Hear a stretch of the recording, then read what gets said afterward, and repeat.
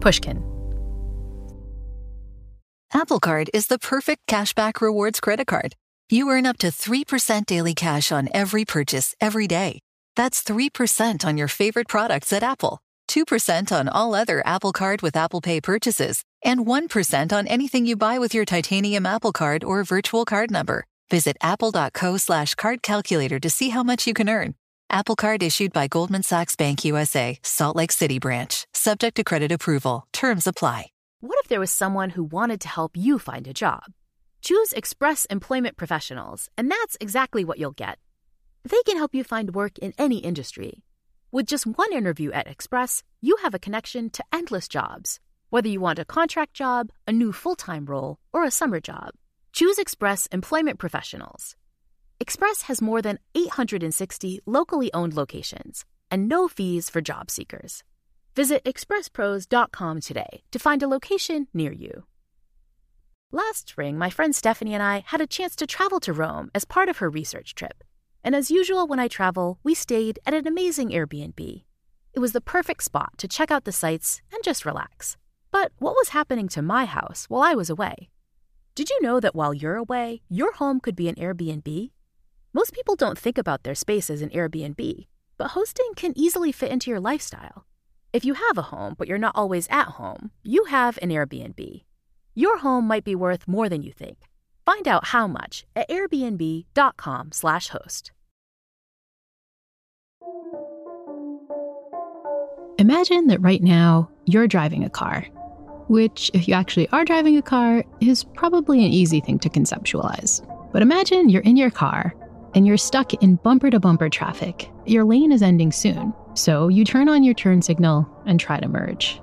But car after car pretends just not to see you. And that's when the drivers behind you start honking their horns at you, like it's somehow your fault that no one will let you in. Now, I'd like to think that during a moment like this, I'd think back to my years of training as a happiness expert, that I'd embrace a bit of compassion for the other drivers, or just remember to take a deep breath. But no, instead, I usually undergo an immediate Hulk-like transformation from a friendly everyday commuter into a full-on, profanity-shouting, road rage masshole. My car may be at a standstill, but my emotions, and specifically my rage, has gone from 0 to 60 in what feels like less than a millisecond. The science shows that bursts of anger like these don't really help us out in the long run. Unlike a green superhero, our human fury can be much more under control than we think, if we have the right strategies. It's such an uncomfortable feeling, right? I mean, everybody has had this experience of anger, or you've gotten really, really good at not paying attention to your own feelings and you're dissociated all the time. But it doesn't feel good. And there's a physiological reason for it. Our body is pushing us to do something. It's a very protective mechanism, and the body is determined to force us into action in order to protect us, which is why it's so incredibly uncomfortable to feel angry and to want to do something about it as soon as possible. This is Faith Harper. She's a therapist based in San Antonio, Texas, who's written several books designed to make neuroscience more understandable to the general public, including one that's taught me a lot about strategies I can use when my masshole self wants to bust out. But I'll warn you, Faith's book has a distinctly not safe for work title. It's called Unfuck Your Anger, using science to understand frustration, rage, and forgiveness. And the colorful title really fits. Because, as Faith puts it at the start of her book, nothing pisses her off more than being angry. But sometimes she just can't help it.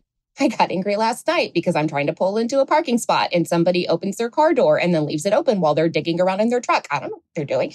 Move! I'm trying to park. I'm trying to go grocery shopping. It just feels like there's this idea of how things should be. And when people break the contract, we get mad. Anything that doesn't align with how we expect the world to work can create these feelings of distress, but this need for movement to create change. And the change that I created was, rather than yell at the lady digging in her trunk, as I went to another parking spot. And so why don't you give me like a quick definition of anger? Because, it differs from some of these other negative emotions that we've talked about in this season of the podcast. How would you define it? It comes from the Latin root meaning to outmove. It's creating energy to propel action. It's the nervous system getting wound up enough to do something. So anger is your body directing you to create change.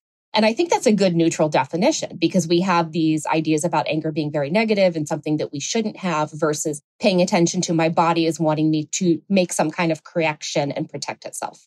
We've talked in this season a lot about different negative emotions, things like sadness and anxiety. And with all these emotions, there's this kind of urge to ignore them or run away, right? Because they don't feel good. But with anger, we have that urge, but I think the reason is different. I think with anger, there's a real worry that if we acknowledge it and act on it, we could hurt someone, hurt ourselves, right? Which sure happens too, right? I mean, so talk about why even though, there's the potential for harm with this emotion, we shouldn't ignore it. That's not really the right response.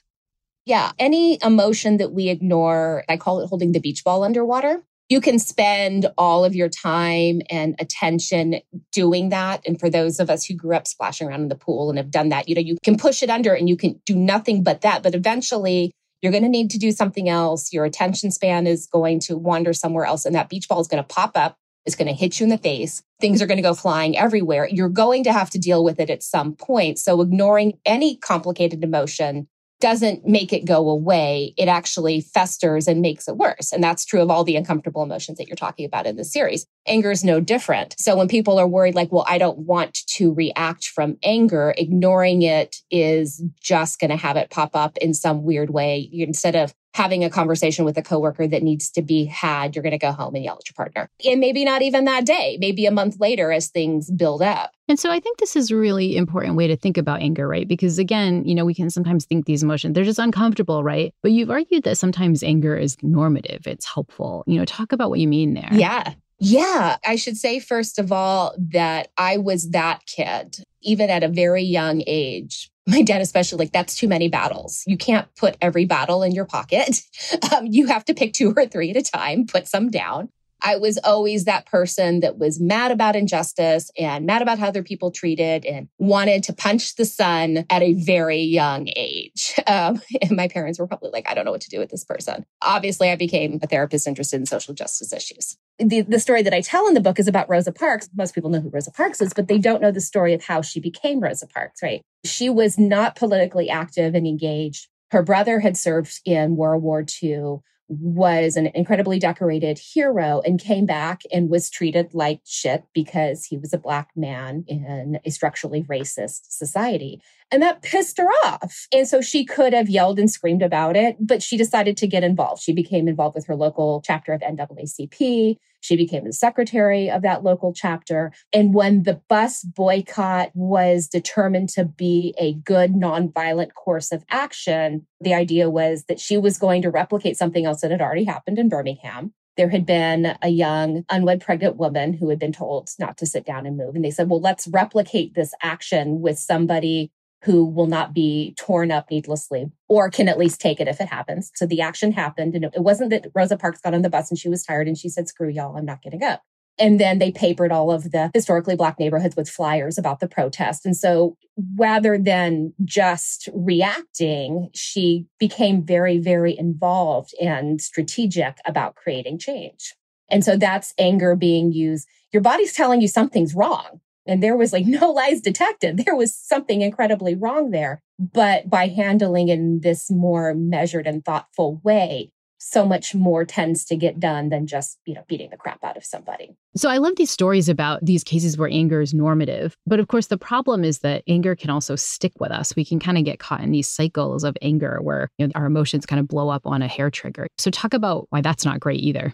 Well, and I think that's when we feed it. There used to be this primal scream kind of therapy, which was a big thing in the 70s, that you can just go in and kind of vomit. And you do, you feel better for a minute because you're like, yeah, I'm mad and everything sucks. And my therapist now agrees. And this group, we're sitting naked in the woods and everybody agrees or whatever. And then we found, Candace Pert's research found that that's not true, that process of just having this vomit where we're not doing anything with it becomes something, I hate to use the word addiction because it's not an addiction, but it becomes a very out of control behavior. It's this thing that we want to engage in and that we need it to feel better, but it just becomes this loop that we go in and we scream about stuff, but we're not doing anything with it. Just like any uncomfortable emotion. It's like, okay, So our body's telling us to pay attention to something. What do we need to pay attention to? Are we listening to an old tape and we need to remind ourselves that, that's an uncomfortable association because of past traumas and it's not reality-based, or is it reality-based? And so if so, how do we work with it? And so we're not moving through it. We're just stuck in it. And so what you've argued is that in these cases where people are like legitimately being a jerk, or there's like a legitimate structural inequity, you've argued that even in those cases, we should try to be good about regulating our anger, maybe being kinder and more patient. Why, right? Well, we get more done. Anger can be scary for the people around us. It can be scary and uncomfortable for ourselves. It feels very much like a lack of control for physiological reasons. So recognizing it, let's try to manage the beach ball without shoving it underwater, is far more helpful and efficacious for getting anything done. And I have clients that will come in and they're mad and they're screaming. And I'll go ahead and give them some rope to do that because I'm curious what their pattern is around that. And this is a safe place to do it. And I'm like, okay, so I don't feel unsafe with you. I understand where this is coming from. You've got a lot of pain here that's being expressed in this way. But, you're kind of a big dude and you're pretty loud. And I'm wondering how other people are responding to this in your life. Are people hearing what you're saying when it's expressed in this way? And that's the point. Like, if we're trying to create change, is what are the mechanisms of change? And screaming and raging doesn't get people real far, even though social media is full of it. That's not how action is created. If we want to channel our anger productively rather than chaotically, we need to figure out where our anger goes wrong and how to respond with a bit more chill. But doing that requires figuring out how anger works in the first place. When we get back from the break, we'll take a deep dive into the biology of anger. We'll see that understanding the purpose of this ancient emotion can give us some hints about how to use our anger in more effective ways. The Happiness Lab will be right back. When you're hiring for your small business, you want to find quality professionals that are right for the role. That's why you have to check out LinkedIn Jobs. LinkedIn Jobs has the tools to find the right professionals for your team, faster and for free. LinkedIn isn't just a job board. LinkedIn helps you hire professionals you can't find anywhere else, even those who aren't actively searching for a new job but might be open to the perfect role. In a given month, over 70% of LinkedIn users don't visit other leading job sites. So if you're not looking on LinkedIn, you're looking in the wrong place. On LinkedIn, 86% of small businesses get a qualified candidate within 24 hours. Hire professionals like a professional on LinkedIn. LinkedIn knows that some small businesses are wearing so many hats and might not have the time or resources to hire. So they're constantly finding ways to make the process easier. They even just launched a new feature that helps you write job descriptions, making the process even easier and quicker. Post your job for free at linkedin.com/THL. That's linkedin.com/THL to post your job for free. Terms and conditions apply. Apple Card is the perfect cashback rewards credit card. You earn up to 3% daily cash on every purchase every day. That's 3% on your favorite products at Apple, 2% on all other Apple Card with Apple Pay purchases, and 1% on anything you buy with your titanium Apple Card or virtual card number. Visit apple.co/card calculator to see how much you can earn. Apple Card issued by Goldman Sachs Bank USA, Salt Lake City branch. Subject to credit approval. Terms apply. Last spring, my friend Stephanie and I had a chance to travel to Rome as part of her research trip. And as usual when I travel, we stayed at an amazing Airbnb. Our Airbnb even had a balcony that overlooked the Colosseum. It was the perfect spot to check out the sights and just relax. But what was happening to my house while I was away? Did you know that while you're away, your home could be an Airbnb? You could just host a spare extra room, or you could Airbnb your whole home while you're away to earn some extra money. Your home might be worth more than you think. Find out how much at airbnb.com/host. To really understand an emotion, it's often helpful to learn more about how that emotion first originates and how it interacts with the rest of our neural circuitry. Therapist Faith Harper has argued that we can understand anger better once we realize that this emotion starts with perception. Well, the body is perceiving something. And a lot of times we don't even really know what it is. We are getting so much information that it's sort of downloading, and we can pay attention to a few pieces of it at the prefrontal cortex level, and the rest of it is kind of souping around in there. And so sometimes I have people like, I was angry and I didn't know why. Your body was paying attention. It read something as a threat. You were in the store and you smelled somebody's cologne, and it was the same cologne that was worn by somebody you really don't like. That kind of stuff happens all the time. So getting really curious is important, because people listening to this, but I have no idea why I'm pissed all the time. And that's okay. A lot of it's precognitive or it's body-based. Most of our messaging is afferent. It's coming from the body. We're having like this vagal tone experience that our brain then interprets as, hey, be pissed. So when we decide an emotion is negative or positive is when we get into trouble, versus an emotion just exists. And when we get curious about, hey, I'm really grumpy and upset right now. I wonder what that's about. Or I'm irritated and I'm not quite sure why. People that are just huge empaths are having a lot of that right now, because everybody is like so tight and exhausted and frustrated. We're a year and a half into pandemic and we're having these big societal upheavals. And sometimes we're just picking up on other people's shit, right?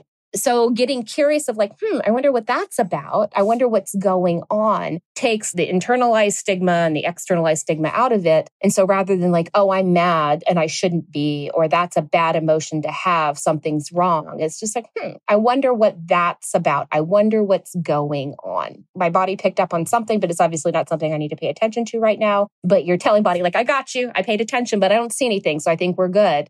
And then you're no longer trying to shove something away. And the body's like, are you sure? Like, yeah, you can continue to watch, but I think we're fine. Let's just go ahead and go to the grocery store. And then we're having a negotiation rather than trying to wrestle control away from the amygdala, which never works. And so let's talk about how anger manifests in the body. Give me kind of sympathetic nervous system 101. How does anger really start, physiologically speaking? Yeah, we think that the brain is controlling the body. Like there's, somebody up there with a joystick. And the body's really controlling the brain. The vagus nerve is sending up this information. There are 4 pathways up and only 1 down. 80% of the messaging is body to brain, not brain to body. A lot of us have heard of fight flight, and we actually have fight flight freeze. And what that is the nervous system, specifically the vagus nerve, the 10th cranial nerve, which connects to pretty much everywhere in our body, all of our organs, is reacting. We're built for connection. We're wired for connection. And if something challenges that, then the body's job is survival. And so we're having this very physiological, animalistic response. And then people get really embarrassed that their bodies are doing what their bodies are supposed to do, which goes back to paying attention to those early warning signs is the best way through a vagal event. And then if you get overactivated, even just going like, this is what's going on, I just need to let this rush of hormones get through me, and then I'm going to feel a little nauseous, and then I'll have something a little sugar, and I'll feel like of recognizing like this is just something that I have to now work through because my body is doing its job is really helpful. I mean, I'm a yoga teacher, so just ignore me. So that's why things like yoga and Qigong and Tai Chi and very mindful movement can be incredibly beneficial, because we're bringing the brain and body back together. And the mechanism of that is the vagus nerve. And this isn't really new information. That's our new word for it. But acupuncturists 3,000 years ago called it the dew channel. Same thing. So we've always known about the mind-body connection. We get really good at forgetting. And we also get really good at thinking that other people's science may not be correct because of the words that they used, or they didn't have an fMRI to understand what was going on. But we've had thousands of years of understanding that this is what bodies do. This isn't brand new. One thing you noted in the book, which I thought was really important, is that we sometimes think of anger as like an on-off switch. Mm-hmm. I'm angry or I'm not. Mm-hmm. Talk about why that's not necessarily always the case. So we think we have 3 emotions: mad, sad, glad. There's actually a huge spectrum of emotions. And even within the anger, it can be frustrated. It can be irritated. It can be going back to parking lot lady. Was I angry? Was I pissed off? No, I was irritated.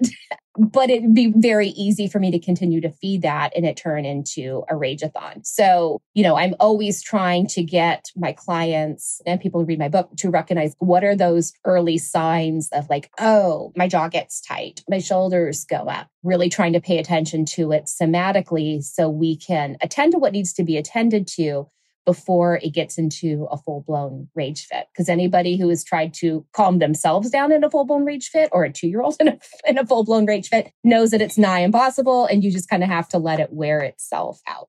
There's multiple layers to any strong emotion. We can be content or we can be completely blissed out, right? And the same is true with anger. I think it's so cool to recognize the biology of this stuff because, this isn't the body trying to get us into trouble or get us fired from work or get us in a fight in a parking lot. This is the body's way to survive. This is a system that's built to keep us safe, right? Yeah. And the second thing I think that's kind of cool is that when you think about the evolutionary reason for this, you really learn that this is why anger works so fast, right? If the job is to get us away from some tiger, it couldn't think and dither of like, is this the right appropriate context to kind of scream at someone? The brain's just kind of doing its job really fast. Yeah, right. Like if you touch a hot stove, you don't want to sit there and go, oh my goodness, this is hot. This may burn. I may have consequences from that. Is my insurance activated? No, you want to move your hand.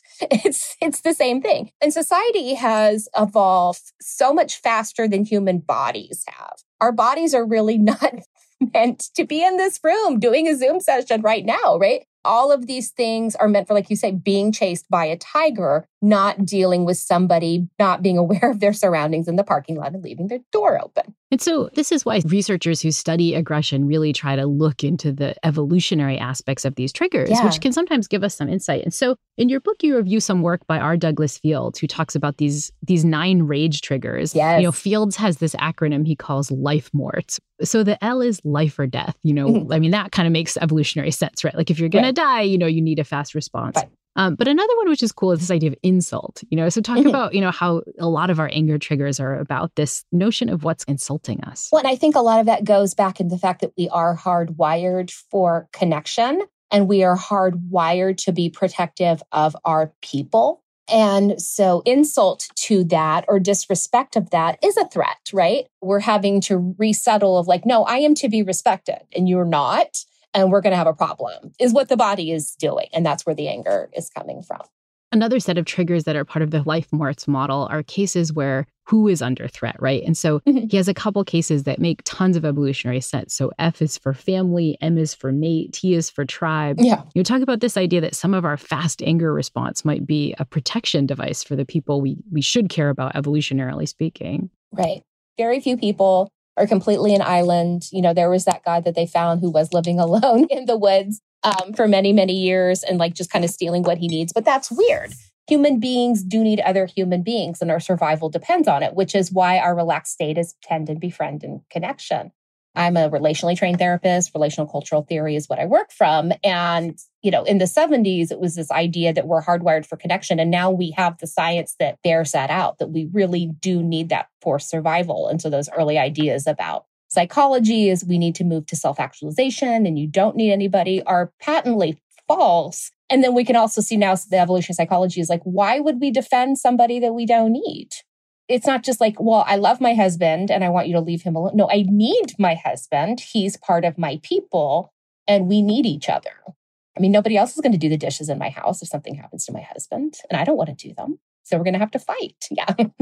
So part of it is about the people that are being affected, but part of it is about the stuff in our life that's being affected. He talks about the E is for environment and the R is for this idea of resources. Yeah. So talk about how the space can kind of be part of the context for these triggers. I mean, we're really seeing that. And we have been for a couple of years now, this idea of resources being limited. And we really saw it in full technicolor last year with all the shortages. And it's about caring for ourselves and caring for the people around. So it's not like, I just want all the stuff. But where is this idea that I need all the stuff coming from is this mechanism of caring for my family, my mate, my kids, my tribe, is I want to make sure that everybody has food and toilet paper, and all these other things. If you look on it, you're like, we're being protective of our fast fashion clothing? No. We're being protective of resources, again, to keep us alive and the people that we love alive because we all need each other. And so when we walk through these life morts, we sometimes can get some insight into paradoxes of spots where we get angry, where you're like, why do we get angry at this and not that? Yeah. And, one that I can relate to, because I am definitely guilty of this, is road rage. If I'm walking in a big city and it's really crowded and someone walks in front of me, I don't freak out, but if somebody cuts me off on I-95, I'm filled with this incredibly fast, deeply evolved rage. We're going to scrap. Yes. Yes, exactly. I'm glad I'm not the only one here. But so talk about why understanding these triggers can help explain that sort of strange context of road rage and why we just don't get nearly as pissed off in other contexts. The expectation is if we're walking down the street, we're all sharing this space. And even though we're really doing the same thing on the road, the car is property.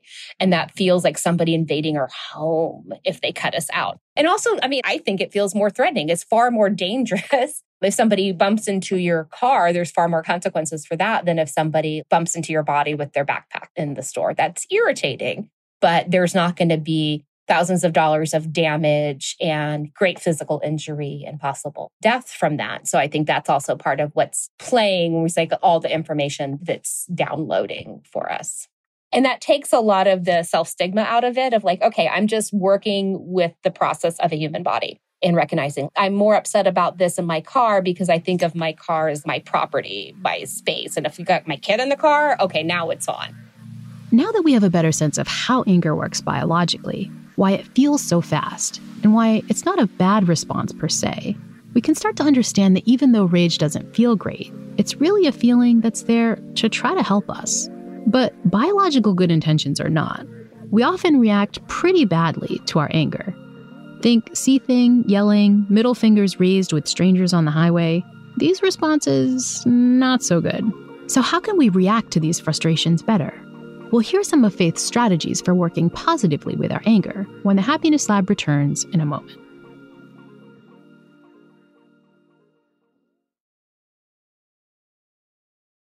Last spring, my friend Stephanie and I had a chance to travel to Rome as part of her research trip. And as usual when I travel, we stayed at an amazing Airbnb. Our Airbnb even had a balcony that overlooked the Colosseum. It was the perfect spot to check out the sights and just relax. But what was happening to my house while I was away? Did you know that while you're away, your home could be an Airbnb? You could just host a spare extra room, or you could Airbnb your whole home while you're away to earn some extra money. Your home might be worth more than you think. Find out how much at airbnb.com/host. What if there was someone who wanted to help you find a job? Not a website, but a person in your community that would help you for free. Choose Express Employment Professionals, and that's exactly what you'll get. Express Employment Professionals is the local jobs expert you can trust, and they never charge a fee to help with your job search. Go to expresspros.com to find the office near you, or download the Express Jobs app to get started. With a wide range of opportunities in a variety of industries, from welding to sales, forklift operator to customer service, the team at Express is ready to help you or someone you know take the next career step. Whether you're looking for a contract job for the summer or a new full-time role, turn to Express Employment. Interviewing with Express Employment Professionals can be as easy as a phone call, and one application with Express puts you in the running for numerous opportunities in your community. Don't go in your job search alone. Visit expresspros.com today. This episode is brought to you by Choiceology, an original podcast from Charles Schwab. Choiceology is a show all about the psychology and economics behind our decisions. Each episode shares the latest research in behavioral science and dives into themes like, can we learn to make smarter decisions? And the power of do-overs. The show is hosted by the amazing Katie Milkman. She's an award-winning behavioral scientist, professor at the Wharton School of Business, and an author of the best-selling book, How to Change.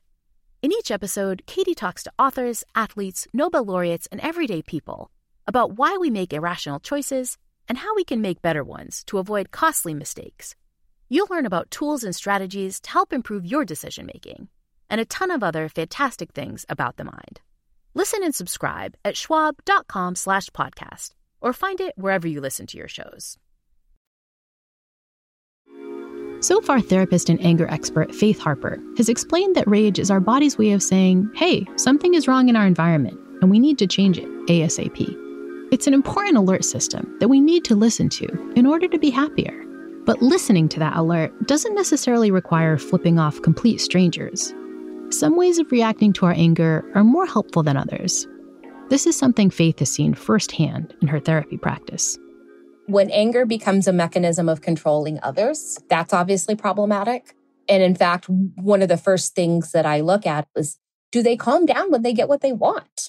If a kid is having a complete meltdown and you're like, fine, here's the cookie, and they're still melting down, then the anger is very physiological, not something they're doing to manipulate. So I always look with people like, are they weaponizing anger and they're completely in control, but they're punching walls to show you what they're physically capable of or, whatever. And then they get what they want and they're fine and they are sweet as pie. That's a different thing, right? That's not a physiological evolutionary anger response. It's somebody weaponizing their body against somebody else. But if they get what they want and they're still activated, if their nervous system is still jangled and like the problem's resolved and the other person who bumped into them backs off or whatever, but they're still like this, that's an evolutionary physiological response. That's what we look at to parse out, where is it coming from? Is this purely behavioral or is this physiological? So one of the techniques you've used is this acronym AHEN. Can you walk me through what that acronym is? Sure. So the A stands for anger. And the idea is it comes from 1,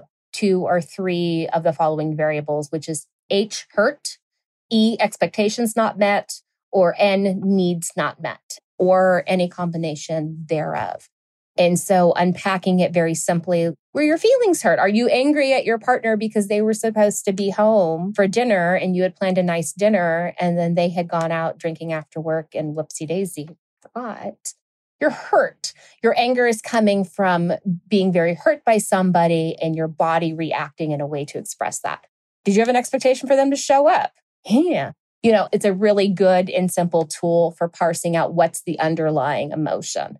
That helps us figure out our patterns of responses. And then you get those aha moments of, oh, this really kind of connects to my trauma history, that I had a lot of emotional neglect in my household. And I'm feeling that same being misheard or misunderstood. So we start recognizing these patterns. And so we go, oh, there it is. Okay, got it. That helps us work with it in a different way. And that helps us then figure out those early signals of like, oh, yeah, this is a big trigger for me. So I need to pay attention to this. My jaw is getting tight. I know what that means about myself. I need to do something with that.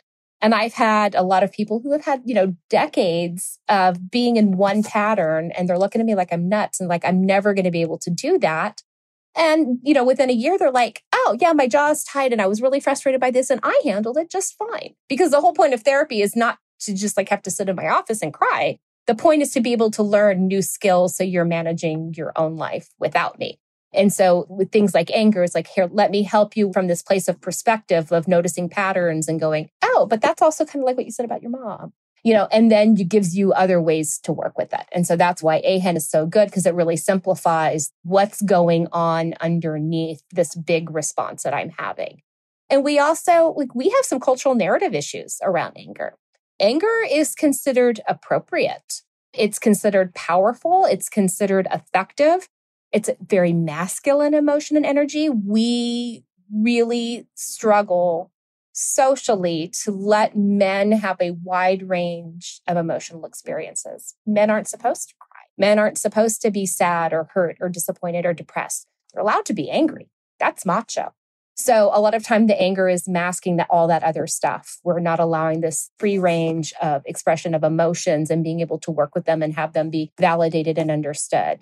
You're allowed to be angry or you can be a pussy, basically. I mean, we could talk about testosterone and differences in, gender birth assignment and the like, but a lot of it is also cultural in what's acceptable and what's not. And so one of the strategies you've talked about in the book is this idea that if we can kind of use this 90-second rule, we can ride the wave. So walk through the strategy of what it would look like to ride the wave of anger. It comes from neuroscience, but this is one of those things like we've known this for thousands of years. Buddhists have practiced this, is this idea that an emotion is meant to give us information. And when we either hold on to it or we try and shove it away, which is just another version of holding on to it, that's when it gets stuck and becomes this longer term mood. Because people are like, I'm not angry for 90 seconds. I've been angry for 10 years. Okay, well, that's a mood. And there's something going on to that's making that very sticky for you. The 90-second rule is this idea that we're having this rush. We're getting all this messaging. It's being interpreted with this emotionality in the amygdala. Our thoughts are based on that. And if we go, oh, okay, curious. I wonder what that's about. I wonder if I can figure that out. Something's going on. I'm having a big reaction to that. Okay. And then it dissipates because we're paying attention to it, which is all the body wants. The body just wants us to pay attention. Like, I am trying to help you out, sis, is what the body is saying. And if we're ignoring it, it's going to throw down and the body's going to win. So once we start paying attention and negotiating, then the anger doesn't last nearly as long because it flushes out because we're attending to what's going on. We're making the movement that the body wants to make. And so that's where the 90-second rule comes from. It's just going, oh, okay. Breathing through it, sitting with it, not reacting from it. Because we're not talking about somebody coming with us a knife, behind a dumpster on a Saturday night. We're talking about, I'm mad at my partner because they didn't do the dishes. What's up with that? Why am I having a strong response to a small problem kind of thing? So that's a case where we can kind of sit with the emotion and let it dissipate on its own. Sometimes it feels so striking that it's really hard to do that. And in that case, you have other techniques that we can use to hack our physiology. This idea that because the vagus nerve is what's going on, we can actually maybe even use our breath to deal with that. Talk about some of these. The idea is there are multiple ways that we can access our vagus nerve externally. We can do things to calm our bodies. I've had people tell me that they're really embarrassed that when they're upset, they kind of pull into the fetal position or rock. And I'm like, well, what you're doing is actually you're soothing your vagus nerve. And that makes entire sense. And that's not just a weird thing that you only see in movies where people are in a psychiatric hospital. That's actually an accurate portrayal, but accurate for a reason. And so that when the bending over, the soothing the vagus nerve, anytime we extend our out breath, that's parasympathetic. If your out breath is longer than your in breath, because the in breath is sympathetic, that's getting your body ready. And the out breath is parasympathetic, that's the calming breath. So if that one's longer, you're also going to change your vagal tone. And breathing is free. It's worth trying. I tell clients all the time, like, this is an experiment. If it doesn't work, that's fine. And they're like, okay, it felt really dumb, but it kind of helped.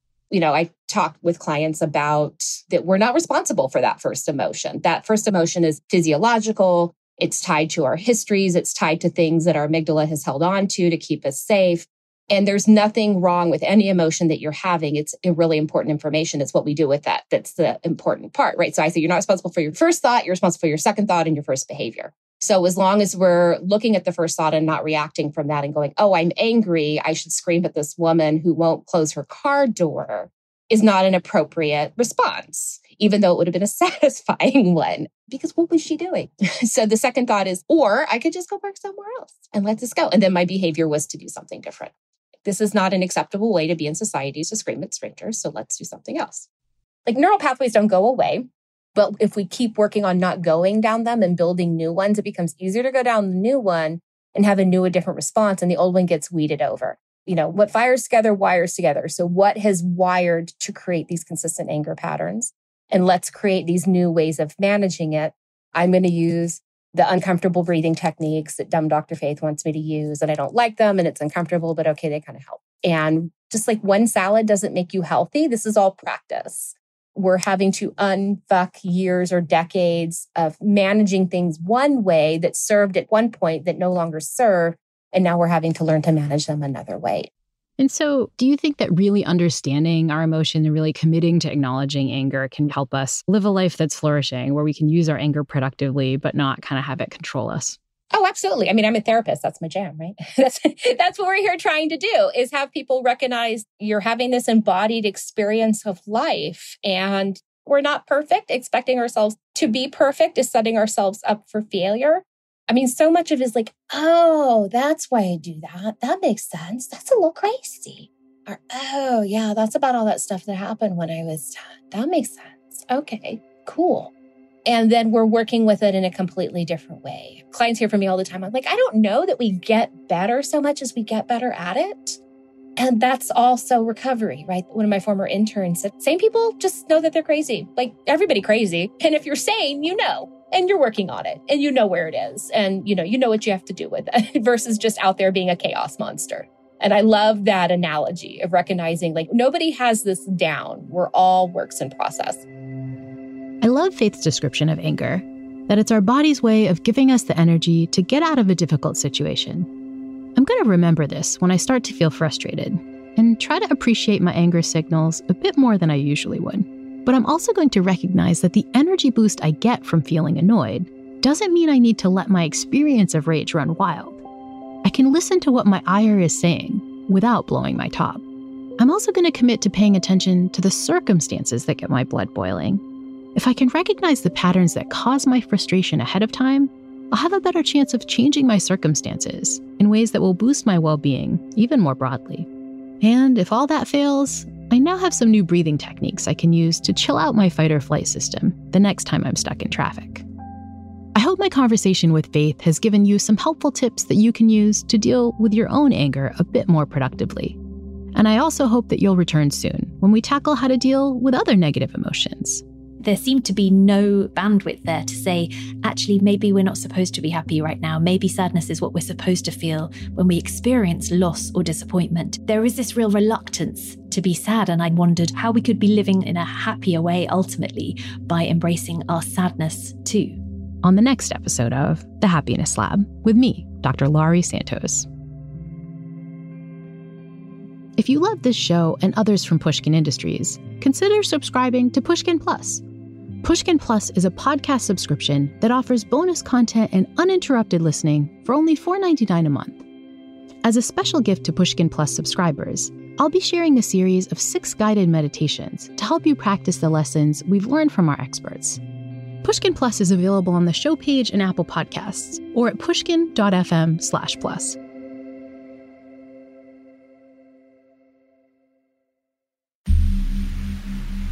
The Happiness Lab is co-written and produced by Ryan Dilley, Emily Ann Vaughn, and Courtney Guarino. Our original music was composed by Zachary Silver, with additional scoring, mixing, and mastering by Evan Viola.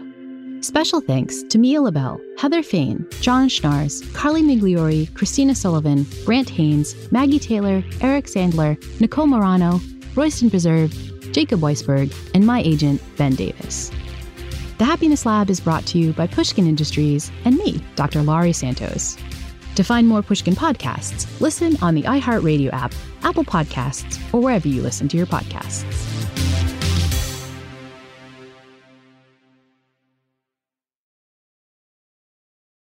When you're hiring for your small business, you want to find quality professionals that are right for the role. That's why you have to check out LinkedIn Jobs. LinkedIn Jobs has the tools to find the right professionals for your team, faster and for free. LinkedIn isn't just a job board. LinkedIn helps you hire professionals you can't find anywhere else, even those who aren't actively searching for a new job but might be open to the perfect role. In a given month, over 70% of LinkedIn users don't visit other leading job sites. So if you're not looking on LinkedIn, you're looking in the wrong place.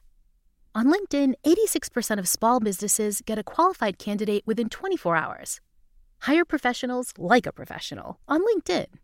LinkedIn knows that some small businesses are wearing so many hats and might not have the time or resources to hire. So they're constantly finding ways to make the process easier. They even just launched a new feature that helps you write job descriptions, making the process even easier and quicker. Post your job for free at linkedin.com/THL. That's linkedin.com/THL to post your job for free. Terms and conditions apply. Science suggests that both physical health and mental wellness are keys to happiness. And San Diego has the perfect formula of sun, sand, and easygoing vibes to lift your spirits. The people are welcoming, the scenery is beautiful, and there's a ton of fun experiences wrapped up in a small beach town feel. A trip to sunny San Diego can help you rest, recharge, and hopefully return to life feeling reinvigorated. Find your happiness at sandiego.org today. Funded in part with City of San Diego Tourism Marketing District Assessment Funds. This show is sponsored by BetterHelp. It's a simple truth. No matter who you are, mental health challenges can affect you, and how you manage them can make all the difference. That's why everyone should have access to mental health support that meets them where they are and helps them get through. BetterHelp provides online therapy on your schedule. It's flexible, simple to use, and more affordable than in-person therapy. Connect with a licensed therapist selected just for you. That's BetterHelp, HELP.com.